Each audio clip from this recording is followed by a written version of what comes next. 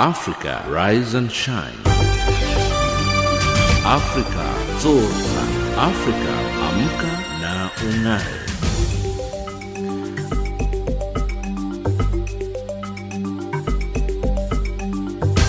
Good morning and a very warm welcome to Africa Rise and Shine. This is Channel Africa, the voice of the African Renaissance, coming to you live from Johannesburg in South Africa. We are on the frequency 7230 kilohertz on the 41 meter band to Southern Africa and on 15255 kilohertz on the 19 meter band to Far West Africa. I'm Lulu Gabu in studio with Ann Musa, Jwalani Tulo and Tami Kuza. In our top stories on Africa Rise and Shine at this hour, UN Commission of Inquiry recommends an international criminal tribunal for Central African Republic. Police continue to maintain heavy presence outside Zambia's National Results Center, and Rotary International commits $18.5 million for polio eradication initiatives. In economics news, oil prices dip ahead of the announcement of a bond buying by the European Central Bank. And in sports news, fans and police clash at AFCON match. But first up, the news with Ann Musa.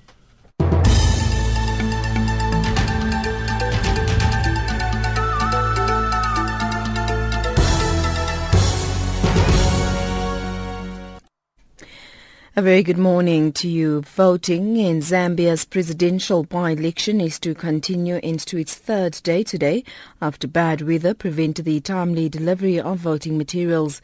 The country's electoral commission says about half a dozen polling stations in remote areas will open in what is expected to be the last day of polling. The commission has suspended the announcement of results until all voting ends. Initial results show the ruling Patriotic Front's Edgar Lungu taking an early lead.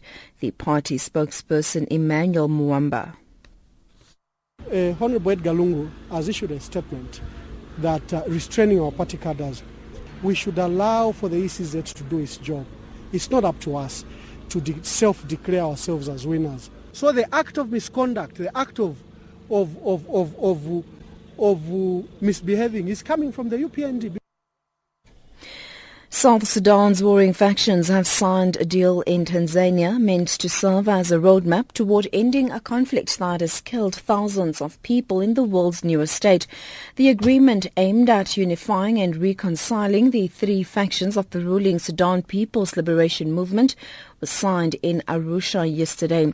It was mediated by regional leaders. Fighting erupted in December 2013 in South Sudan, which had declared independence from Sudan in 2011, after months of rising tension between President Salva Kiir and his sect deputy, Riek Machar. A ceasefire signed in January last year has been broken frequently and the peace talks often stalled. A high-ranking commander of the Lord's Resistance Army has been transferred to the International Criminal Court in The Hague. The move has been welcomed by UN Secretary-General Ban Ki-moon and the prosecutor of the ICC, Fatou Bensouda. An arrest warrant for Dominique Ongwen had been issued in 2005 for war crimes allegedly committed in Uganda. He surrendered earlier this month in the Central African Republic. Bensouda says Ongwen's transfer brings the LRA's reign of terror in the Great Lakes region one step closer. For more than a quarter of a century, the LRA under Joseph Kony and his high command, that includes Ongwen, have terrorized the people of northern Uganda and neighboring countries. The LRA has reportedly killed tens of thousands and displaced millions of people. Meanwhile, UN investigators are pushing for the establishment of an international tribunal to investigate and prosecute war crimes in the Central African Republic. More than 2 years of civil war and sectarian violence have displaced hundreds of thousands of people and led to widespread human rights abuses. 2 million are also in need of humanitarian aid as a result of the ongoing crisis. Philip Alston is a member of the UN International Commission of Inquiry on the Central African Republic. Our report concludes that crimes against humanity were widely committed by all parties to the conflict, The crime against humanity, which covers forced displacement and so on, amounting to ethnic cleansing, clearly is extremely serious. We have therefore recommended very strongly that accountability mechanisms must be put in place. And finally, $1.5 billion is needed over the next 6 months to fight the Ebola outbreak in West Africa.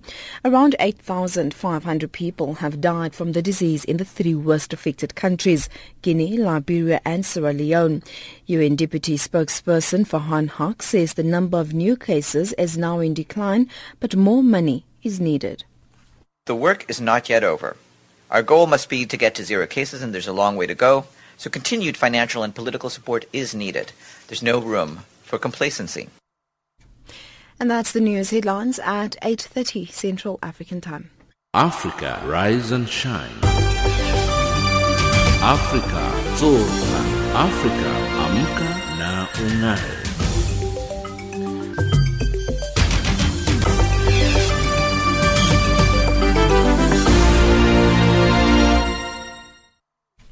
Thank you, Anne. It's 8:06 Central African Time, and you're listening to Africa Rise and Shine. We're coming to you live from Johannesburg in South Africa.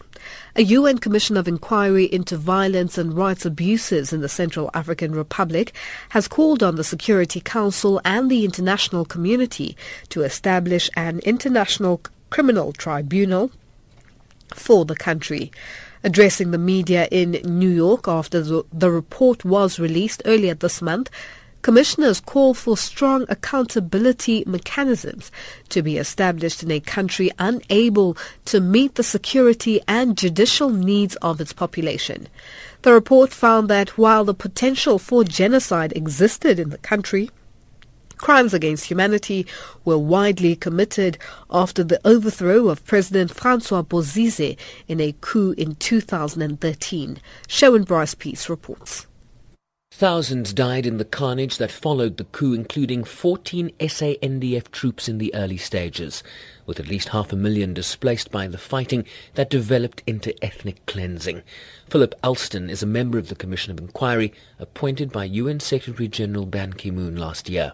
We therefore recommend very strongly that a special tribunal be set up. Our own preference would be for a fully internationalized tribunal, but the United Nations is in the process of negotiating the establishment of a special criminal court within CAR, within its national legal system. If that goes ahead, we are extremely concerned to make sure that a majority of the judges and the president are from the international community. Commissioners don't believe the CAR has the capacity to provide judges who are able to render decisions that would hold perpetrators to account, while the question of financing becomes an immediate concern. All countries in the Council profess themselves to be fully in favour of accountability and to ending impunity. Problem: it's going to cost money.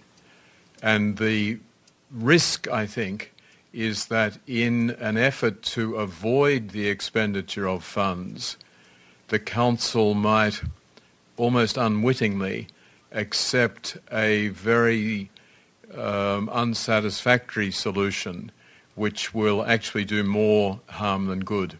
In other words, if you set up a tribunal which is not sufficiently funded, not sufficiently independent, then it's going to do more harm than good. So at a certain point, the Council has to come to grips with the fact that resources must be found if they are serious about tackling impunity in the CAR. The report pointed to the deployment of French and African forces, eventually replaced in September by a fully fledged UN peacekeeping mission that prevented a greater explosion of violence in the country. Fatimata Mbaye of the Commission. We didn't say that there is not a possibility that genocide can happen. We have all the criteria for the genocide. It is existing in CAR. But right now, we think it is early to to assess that it is a genocide. But if the international committee doesn't pay attention, it can happen, because we are really very sure that the crime against humanity happens, and they kill several persons in the car, and others flew out the country to the neighboring country. Commissioners presented their findings to the Security Council earlier this week. Council members have yet to indicate how they will deal with this report or whether they will act on its recommendations to establish an international tribunal. I'm Sherwin Bryce-Pease in New York. The International Criminal Court's prosecutor yesterday called for renewed efforts to arrest notorious militia leader Joseph Kony after one of his top commanders was taken into custody to face charges of leading a reign of terror in Central Africa. Dominic Ongwen, one of Kony's top commanders, was transferred to the court's detention center yesterday, 2 weeks after being taken into custody in the Central African Republic. Jack Parrock witnessed the transfer at The Hague and filed this report. It's likely Dominic Ongwen will be spending at least the next few years of his life incarcerated in the ICC detention facility, while the process of pre-trial hearings and eventually trial takes place. He was abducted by the Lord's Resistance Army at the age of 10 in northern Uganda and rose through the ranks to become a commander. His defence are likely to argue the young age from which he was exposed to LRA atrocities diminishes his criminal responsibility. Alison Smith from No Peace Without Justice explains what will happen now. The first thing that will happen is there will be a hearing to confirm the charges against him. At this hearing, the prosecution will bring evidence in support of the charges that they have made, and the judges will decide if there's a reasonable basis to proceed to trial on those charges or not. Once that decision is made, if the charges are not confirmed, he will be released. If the charges are confirmed, then the trial process will begin. Ongwen was one of 5 LRA commanders who were the first to be issued indictments by the International Criminal Court when it was founded 10 years ago. He will face 7 charges minimum of crimes against humanity and war crimes for acts conducted in Uganda, the Central African Republic and South Sudan. The 4 other commanders remain at large. Fatou Bensouda is the ICC prosecutor. I urge all others that still remain within LRA ranks to abandon violence, stop committing crimes, and follow the bold steps of others before you. I also encourage all states to renew and refocus efforts to secure the arrest of Joseph Kony, as well as all other ICC fugitives. The victims of their crimes have waited far too long and deserve to see justice done. Ongwen will undergo a medical test before facing judges for the first time in a matter of days. It's been an international effort involving authorities from the Central African Republic, Uganda and the US to get him here, but the transfer will be felt by the ICC to be a success for the court. The prosecutor will now throw everything behind forming a case to convict Dominic Ongwen and to try to get justice for the victims. Jack Parrock at the International Criminal Court in The Hague. As world leaders, bankers and the wealthy business elite gathers at the Swiss Alps resort of Davos, one woman is stealing the limelight. Winnie Banyanyima, an executive director of British charity group Oxfam, has rattled the world after penning a document warning that 1% of the world's rich people will own more than half of the global wealth by the end of next year. The document has become the focal point of discussion at the World Economic Forum currently underway in Davos. Tsepo Ikaning is in Davos and caught up with Oxfam's Winnie Banyanyima. I'm delighted to be here to bring the message of poor people around the world to the political and economic elites who are going to be here. We wrote that report because a woman on a mission, Ugandan-born Winnie Byanyima is one of the most sought-after guests for interviews by major global news networks. Her document titled, and I quote, "Having It All and Wanting More," unquote, has revealed startling statistics about the widening gap between the rich and poor. The study commissioned by Oxfam has warned that by the middle of next year, 1% of the world's population will own more than 50% of the global wealth. Oxfam says growing inequality is threatening the global economy.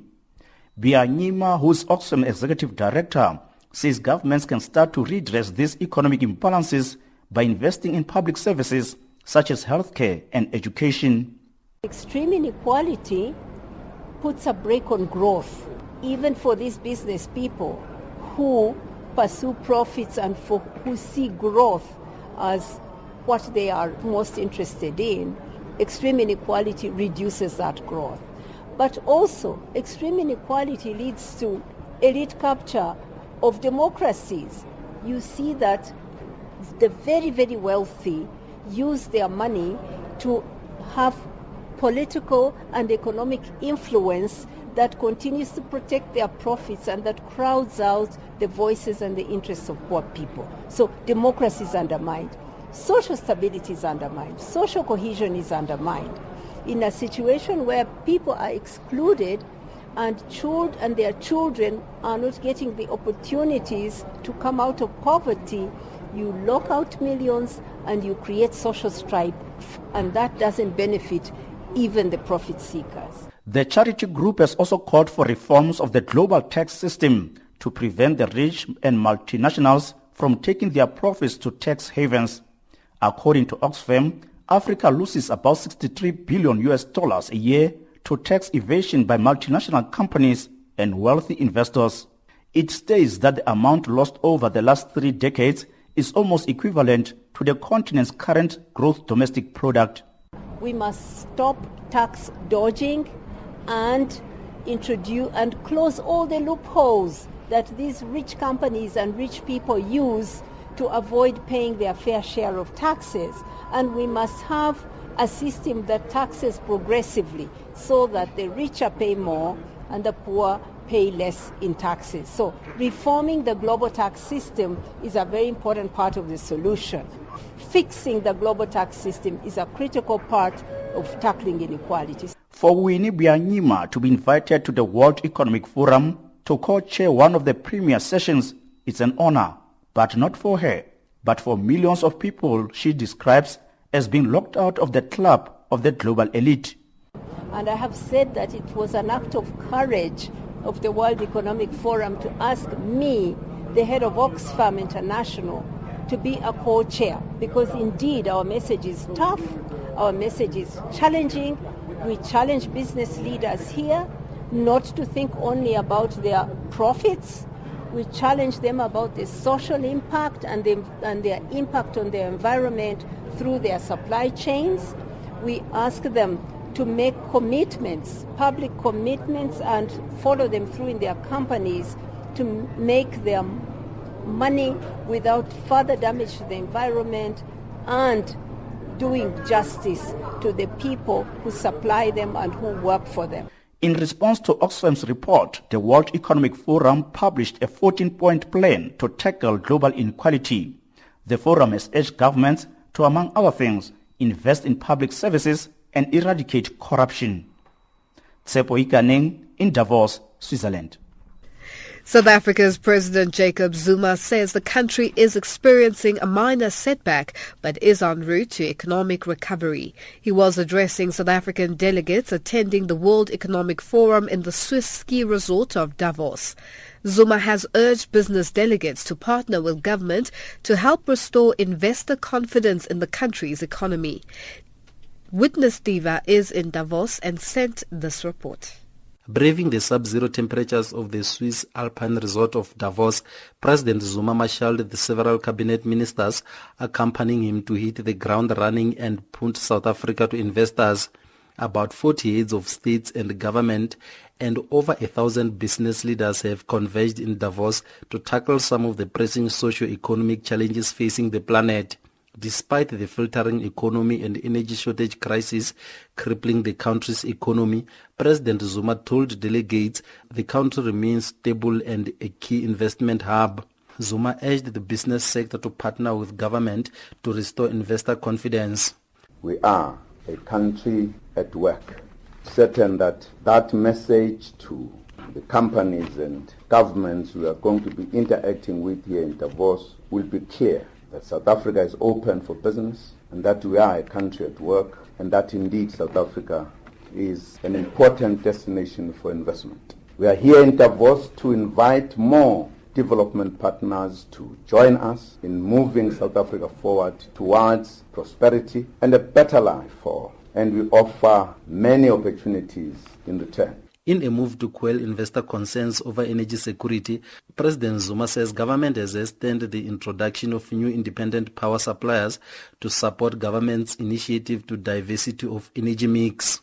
We are currently considering options to increase the availability of electricity generation capacity and to manage demand over the next 6 months in order to reduce this risk of load shedding. We will build on the success of the renewable energy procurement program to ensure that we have a reliable, flexible, clean and cost-competitive electricity generation mix. The President has also assured global investors that government has made strides in stabilizing the mining sector.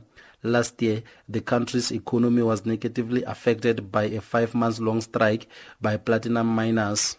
We have been working hard together as business, government and labor to stabilize and revitalize the mining sector, and we are making good progress. Our framework agreement for a sustainable mining industry has yielded desirable results as evidenced by stability. Meanwhile, Reserve Bank Governor Lesetja Kganyago has told the SABC that the National Development Plan will help address the country's socio-economic challenges. It is the National Development Plan. The National Development Plan had been given effect through the medium-term strategic framework, and that medium-term strategic framework was also resourced when the Minister of Finance tabled the budget policy statement in last year. And that South Africa has got very important strength. South Africa has got a proud history of macroeconomic stability. President Zuma will today hold a bilateral talks with the Prime Minister of the Netherlands, Mark Rutte, before participating in a business roundtable witnessed by Davos, Switzerland. In his second-to-last State of the Union address, President Barack Obama declared an end to the economic crisis that has shaped his 6 years in office, while proposing a broad economic agenda to help the middle class that is unlikely to endear him to parts that oppose him. Despite his party suffering massive losses in the November midterm elections that saw them yield control of both houses of Congress for the first time during this administration, President Obama appeared confident as he set out an agenda for the remaining 2 years that has little chance of support from a skeptical Republican caucus. Sharon Bryce-Peace reports. If the next day's reaction is anything to go by, then this is a defiant president who has proposed a sweeping middle-class economic agenda that will find little support in the Republican-dominated House of Representatives and Senate. From tax increases on the wealthy, free community college for the first 2 years, to prodding Congress to lift the economic embargo on Cuba. With an eye firmly on his legacy, President Obama trumpeted his administration's economic progress. After a breakthrough year for America, our economy is growing and creating jobs at the fastest pace since 1999. While thumbing his nose at his critics. Middle-class economics works. Expanding opportunity works. And these policies will continue to work as long as politics don't get in the way. Political commentator Professor Joshua Brown of the City University of New York believes the president is also focused on what he will leave behind. It's certainly looming in the background. The specter of his legacy is there now, and there was a good deal in the speech about what he has accomplished. He's certainly obviously beginning to think along those lines and clearly would like to go out with a bang. The president on several occasions threatened to veto any legislation that undermined his agenda, while urging Congress to work with him, including on lifting the decades-long embargo on Cuba. We are ending a policy that was long past its expiration date. When what you're doing doesn't work for 50 years, it's time to try something new. I would say a large part of the public has no idea why it took place. Having said that, without the Congress raising the embargo, for all intents and purposes, this will be more of an important gesture that will certainly, if nothing else, raise tourism right now. But I'm not sure in the long run whether this, in fact, will not be something resolved in another administration. A posture that conveys President Obama still in charge in a country where the rarity of compromise has become a defining yet unfortunate characteristic. There's always, of course, the hope that some of the issues around, for example, taxation and the minimum wage may have a local thrust that would require or certainly impel some of the Republicans in the legislature to feel they have to vote for it or at least make some sort of compromise. But I think the vast majority of the possibilities in the next 2 years are in vetoing things that would, for all intents and purposes, contradict that agenda, that progressive agenda, or that certainly liberal agenda. And that's, I think, what is most likely to take place if, indeed, Obama continues to be vociferous and assertive in the same stance that he took last night. Thank you. God bless you. God bless this country we love. Thank you. Although 2 years away, the conversation about the next presidential election has unquestionably already begun. I'm Shervin Bryce-Pease in New York. Africa, rise and shine.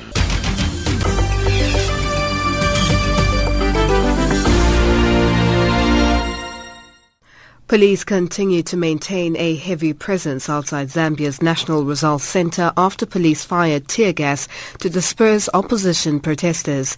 United Party for National Development loyalists gathered outside the polling centre Wednesday morning as results for the presidential by-election began trickling in. Zambia's Electoral Commission says it has since suspended the announcements until the mop-up voting exercise in remote areas is completed. Zambians were forced to go to the polls within 90 days following the death of President Michael Sata. Shingai Nyoka reports.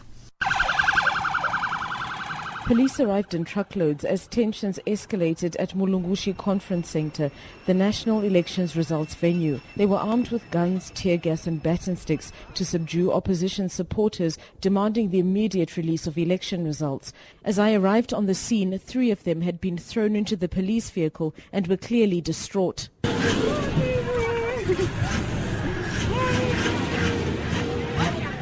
An eyewitness says police sprayed tear gas into the small crowd to disperse them. The main opposition party and one of the front runners in this presidential election feels that they have won the election based on the votes that they have been tabulated using the parallel voter tabulation. These guys had vowed not to leave this place because if they left the place, they suspected that the ruling PF cadres and some of the police officers who were here, because they suspect them to be PF, would get inside the Mulungushi and try to manipulate with the election results. The Electoral Commission of Zambia, ECZ, says it's faced unprecedented challenges accessing areas affected by floods.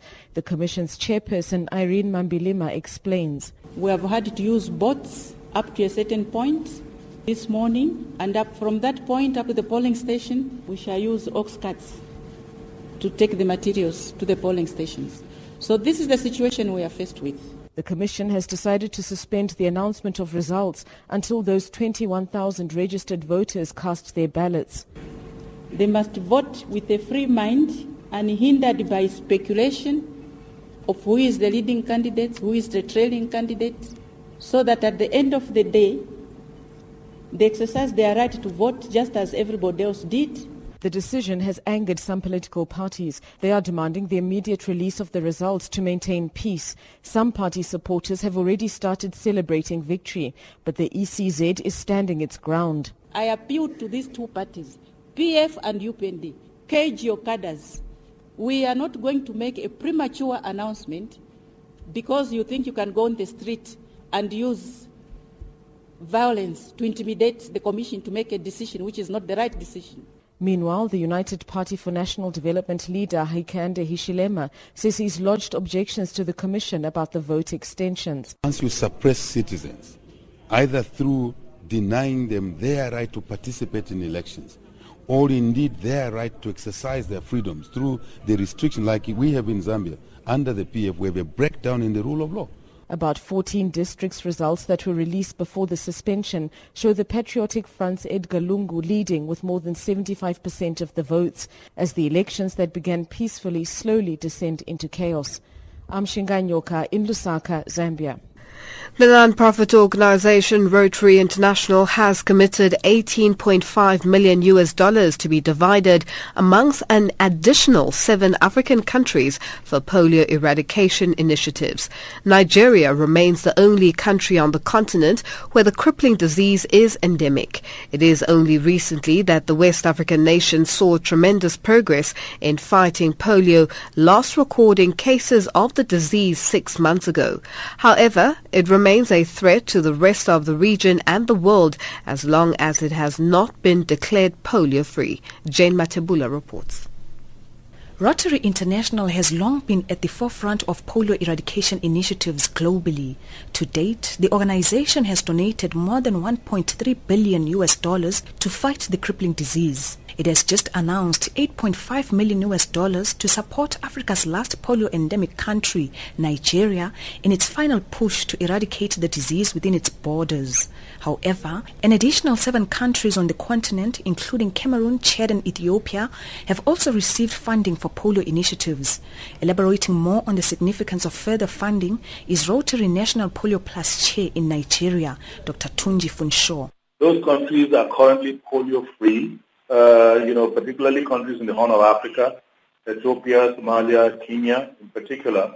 As long as there's one case of polio in Africa, all children in Africa are vulnerable. Indeed, all children in the world are vulnerable.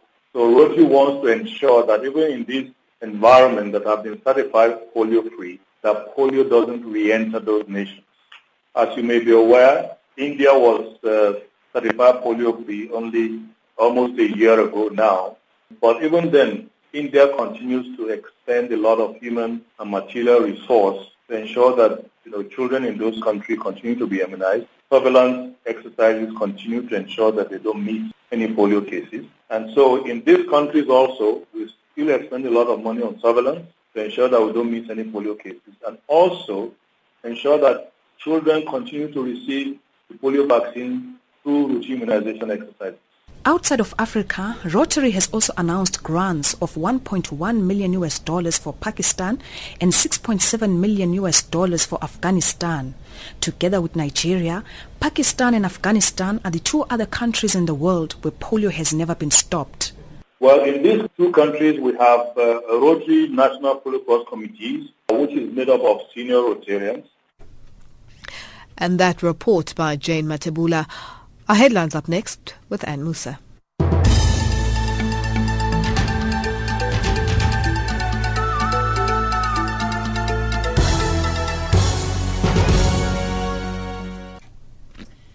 Good morning. Voting in Zambia's presidential by-election to continue into its 3rd day today after bad weather prevented the timely delivery of voting materials.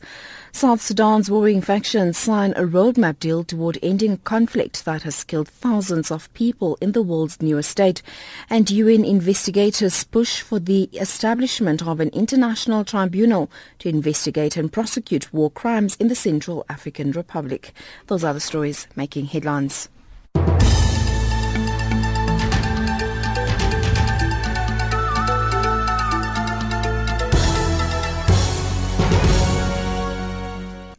South Africa's Tshwane Metro Council Executive Mayor Kgosientsho Ramokgopa says authorities will use the blanket court order obtained in November last year to deal with any person occupying land illegally.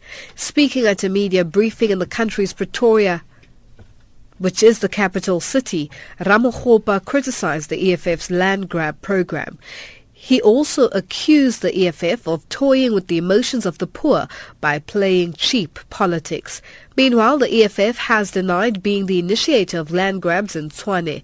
Neo Makwiting reports.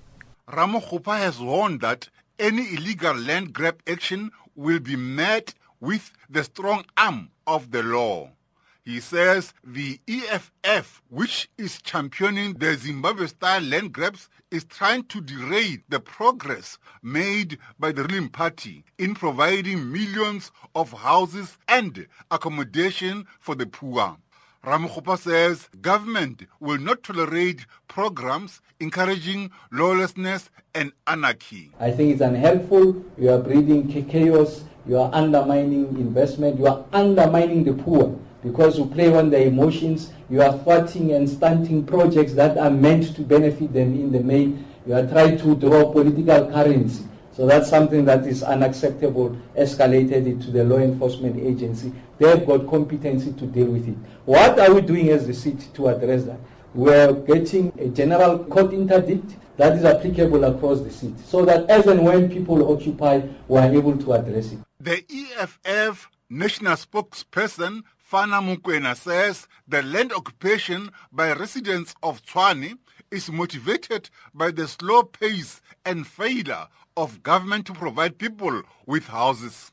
Our understanding is that the community occupied land because they had not been afforded a place to stay for a long time, and we as the EFF, as in our funding manifesto, we support such action. And Ramokgopa and cohorts can call it whatever they want, but we were supporting an action by the community there.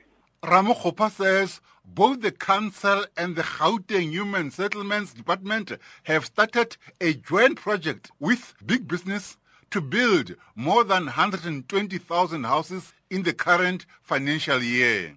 He says the municipality is also contemplating putting government land under its control on the open market to finance the ambitious housing project. We're going to yield 82,000 units, ourselves and province. 35 accounted by ourselves, 37,000 accounted by ourselves and province. An additional 40,000 by private sector players, so it comes to about 120,000 units that will be yielded. It's 82 plus 40. We have identified already strategic land parcels. Council has approved. Will go on land auction so that we use that money to finance the poor. Ramokgopa has considered that the global population explosion and migration are impacting negatively on government programs to deal with the ever-increasing number of informal settlements and homelessness.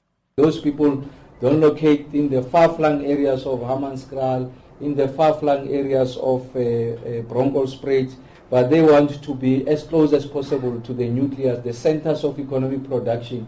And it is for that reason that the problem of informal settlement is not something that will be resolved anything in the near future. At the current trends of investment, at the current trends of migration. So you are unlikely going to resolve that. Ramokgopa says the census 2011 revealed that the city alone attracts more than 10,000 new people every year. He says the unchecked migration has the potential of delaying the government's plan of achieving the UN Millennium Goal of reducing informal settlement by the end of the year. Ramokgopa says the movement of people from the rural to urban areas is motivated by several factors such as lack of job opportunities, the inequality in investments, and development in the rural areas and former homelands. I'm Noma Kwiting in Pretoria. Africa, rise and shine.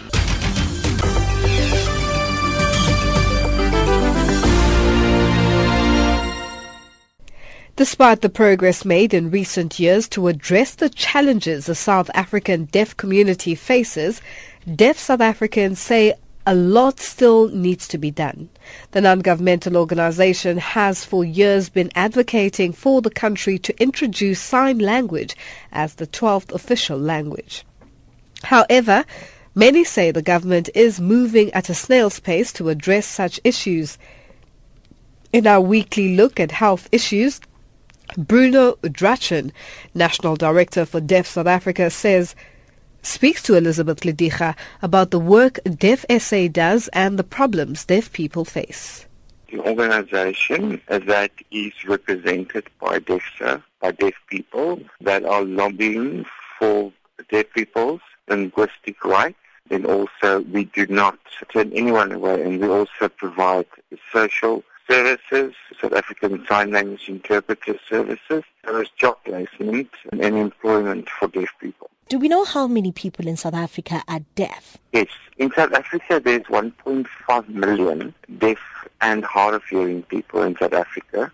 We currently have 600,000 deaf people that prefer to use South African Sign Language as a medium of communication. You've been advocating for the South African Sign Language to become the 12th official language.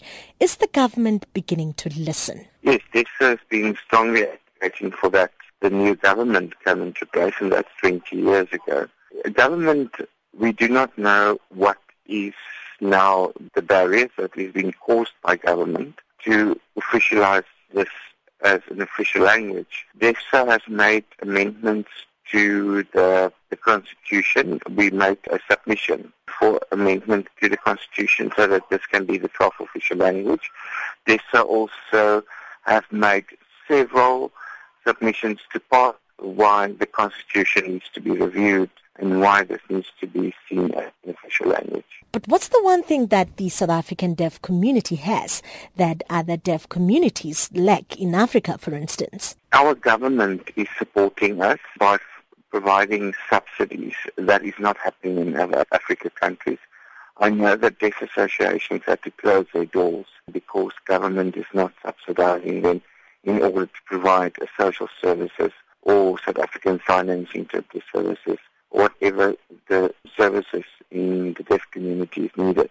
And we are very fortunate in South Africa that we do have a government that supports NGOs and that do support us as an organization to provide a service to the deaf community. On the other hand, tell us about the special problems that you face today. We do face the following problems and challenges, is that television is not accessible. DEFSA have made several submissions to Parliament. Laws have been changed, like the Electronic Communications Act.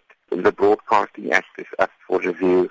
So many policies has been in place. DEFSA have made submissions to the CASA regulations, but still we don't have 100% access to television by means of subtitles. What the problem is that like the SABC and like the other broadcasters are against it because it's going to cost them money.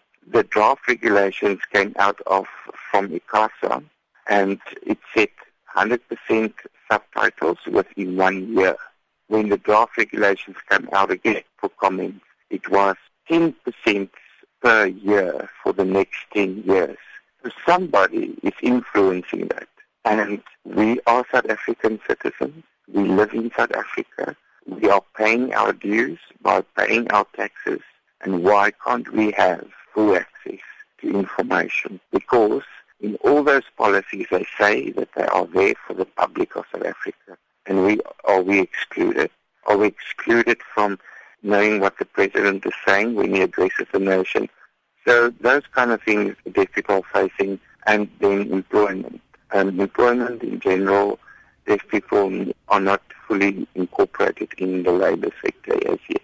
You spoke about not accessing TV. Would you say that the government has made enough progress in addressing most of your concerns? Yes, they do, but government is government. Like any government is driven by politics. We have setbacks if ministers are changed. Ministers, I think they know better than the community out there that uses South African Sign Language. So yeah, but government has played their part, but they need to do more. They really need to do more in order to put us equal to other South African citizens. For people out there who want to join in and be part of your organization, how can they do that? You mentioned earlier that you do not discriminate. Yes, by contacting us and see where they can be part, and they can see where they can employ these people, where we are open to everybody to be part of our organization. So you just need to, and we are in all the provinces. There's has 19 offices, and we have 9 provincial councils. So people can definitely become part of our organization if they have the same values and beliefs, will support our mission and vision. That was Bruno Drashen, National Director for Deaf South Africa, speaking to Elizabeth Lidicha. Our economics update up next with Jwalani Tulo.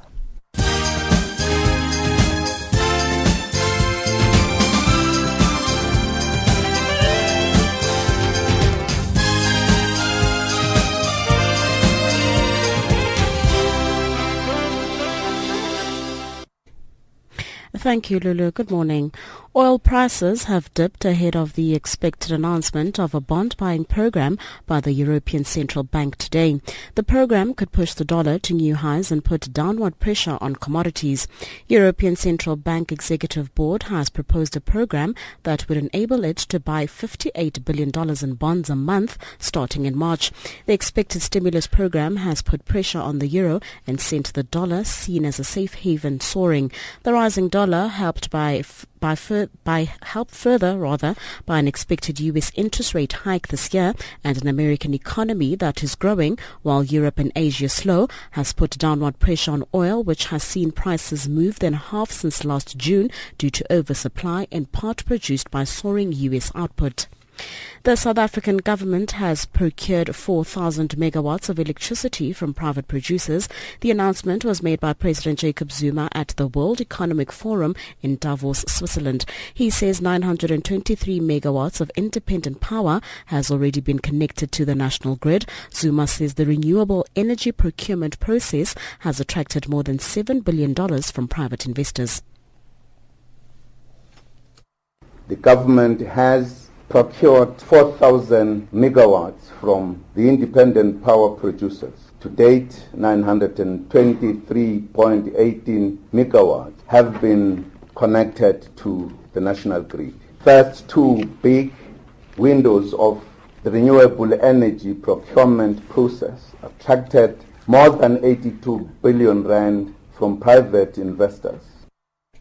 Nigerian traders have agreed to curb dealing in the naira should the currency fluctuate more than 2% against the dollar a day. Slowing down currency trades will help moderate movements and give policymakers time to identify why demand has increased before intervening with dollars. Traders had previously agreed to a 3% swing. The Financial Markets Dealers Association of Nigeria met in Lagos yesterday, a day after the Central Bank of Africa's largest economy ignored calls to devalue the naira and kept its key lending rate on hold at a record of 13%. The naira weakened as much as 1.6%, an all-time low on a closing basis. Algeria's Prime Minister Abdelmalek Salal says plans to drill the country's abundant shale gas reserves have been scrapped. This in the wake of a string of protests in the southern desert cities over environmental concerns near where drilling had already begun. Despite high-profile announcements in December that drilling had been authorized, Salal says there has never been any plans to commercially exploit the gas, adding that initial drilling near the town of Salah was just experimental. Algeria has the third largest estimated shale gas reserves in the world. And finally, the Egyptian currency has reached its lowest point ever against the dollar after losing its value for the 4th time over the past 7 days. The Egyptian Central Bank announced yesterday the exchange rate of 7.34 Egyptian pounds per dollar, showing a 0.05 increase compared to a day earlier. This while the value of the pound had remained unchanged for 6 months, raising doubts for investors and economists that the currency was overvalued. Economic analysts also believe that the new development will deter foreign investment in the volatile country following 4 years of unrest and political instability, which led to the ouster of East Egypt's long-serving leader Hosni Mubarak in 2011 and the first democratically elected president Mohamed Morsi in 2013. Taking a look at your financial indicators, the US dollar is trading at 11.56 South African rands, at 9.48 Botswana Pula, and at 6.48 Zambian Kwacha. It is also trading at 0.66 to the British pound and at 0.86 to the euro. On the commodities market, gold is trading at $1,292 and platinum at $1,274 an ounce. Finally, the price of Brent crude oil is at $48.86 a barrel. For Channel Africa, I'm Cholani Tulo.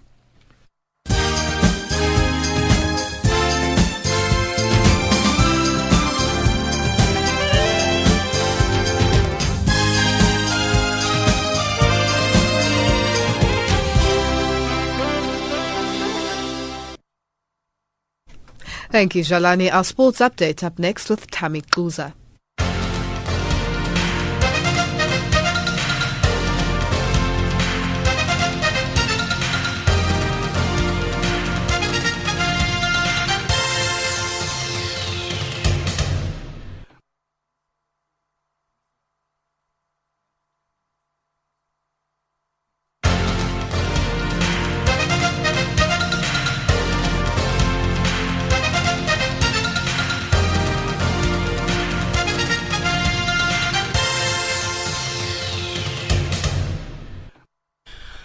Thanks for joining us in our sports update. Let's start with soccer, where police responded with tear gas at fans who threw rocks outside of the AFCON match that was between host Equatorial Guinea and Burkina Faso.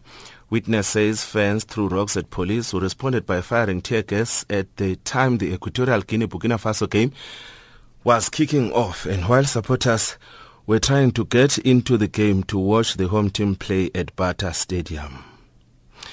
South Africa's Bafana Bafana are back to the drawing board following a 3-1 defeat at the hands of Algeria in the opening of Group C match. Sports Minister Fikile Mbalula says that the team is undergoing a rebuilding and transformation process. He says that the nation has to encourage them. Let us encourage them to continue to do well. People were a bit emotional, we accept, and I'm happy about the turn of events after. That was the heat of the moment. It's like when you are angry for your lover and then the next moment you realize, hey, I nearly threw the best person. You come back and pleading, hey, please baby man, come back. I really made a mistake. Because you were drunk in love. That's what Beyonce says. Drunk in love. We criticize this team because we love them. Besides the expectation, when they had to play, they played. Meanwhile, South Africa's under-20 soccer team Amajita turned on a second-half stunning performance to storm into the last four of the Commonwealth Cup that is taking place in St. Petersburg in Russia. After overcoming host to Russia 2-0 in a thrilling quarter-final encounter, the South Africans will now meet Belarus for a place in the final. A quick look in cricket. South Africa eased to a 9-wicket win over the West Indies in the third one-day international at Buffalo Park in East London yesterday. Natalie Chamanos was there for us. A poor performance from the West Indies with the batters meant that the series has already gone South Africa's way with still 2 matches to play. At Buffalo Park, South Africa was set a target of 123 and it was never going to be enough, with South Africa reaching the target in the 25th over. Hashim Amla made 61 undefeated from 63 with 9 fours, while Faf du Plessis was there with him at the end, making 51 undefeated from 71 with 5 fours. The only wicket to fall was that of Riley Rousseau. In the West Indies innings, in their 50 overs, they only managed to last 33.4, all out for 122, with a top score of 26 coming from Marlon Samuels, who faced 38 balls and hit 4 fours in the innings. It's now on to Port Elizabeth on Sunday for the 4th ODI, with the series already wrapped up. And now in tennis, Rafael Nadal survived a massive scare before winning a grueling 5-setter with the US qualifier Tim Smisek at the Australian Open. The 14-time Grand Slam champion prevailed 6-2, 3-6, 6-7, 6-3, 7-5 in 4 hours and 12 minutes and will now play unseeded Israel Dudi Sela in the third round. South Africa's 14th-seed Kevin Anderson beat Ricardas Barankis of Lithuania 6-2, 6-2 and 7-6. And Anderson says that he knows what to expect as he keeps on moving. You know, whenever you keep moving, it's always going to get tougher, and you know, the guys have now more matches under their belt. I've played Richard a few times now. It's you know, I've been on the losing end a few times. I've been in once. It was in 3 sets in Paris, so you know, I know what to expect. And finally, with golf, Oli Fischer leads into day 2 of the Commercial Bank Qatar Masters in Doha after opening with an excellent 65 for 7 under par. The young Englishman is one clear of the field with the likes of Annie Els, Justin Rose and Paul Lawrie in prominent position. Nick Dye reports. Fischer's the winner of one European Tour title in the Czech Republic in 2011. A former Walker Cup player, the 26-year-old has already had a good finish under his belt in Abu Dhabi. He's benefiting from the form of last week, making 8 birdies in a controlled performance. Rafa Cabrera Bello second, while there's a logjam of players on 5 under par. Ernie Els says he's as comfortable with his game as he's felt in a long while. Twice Doha champion Paul Lawrie is looking back to form after a lengthy fallow period. Brandon Grace is continuing his good run. And Rose is there on 4 under, laying a good foundation for the week, with Sergio Garcia and Henrik Stenson also nicely in touch. That's the end of our sport, and back to Lulu Gabu.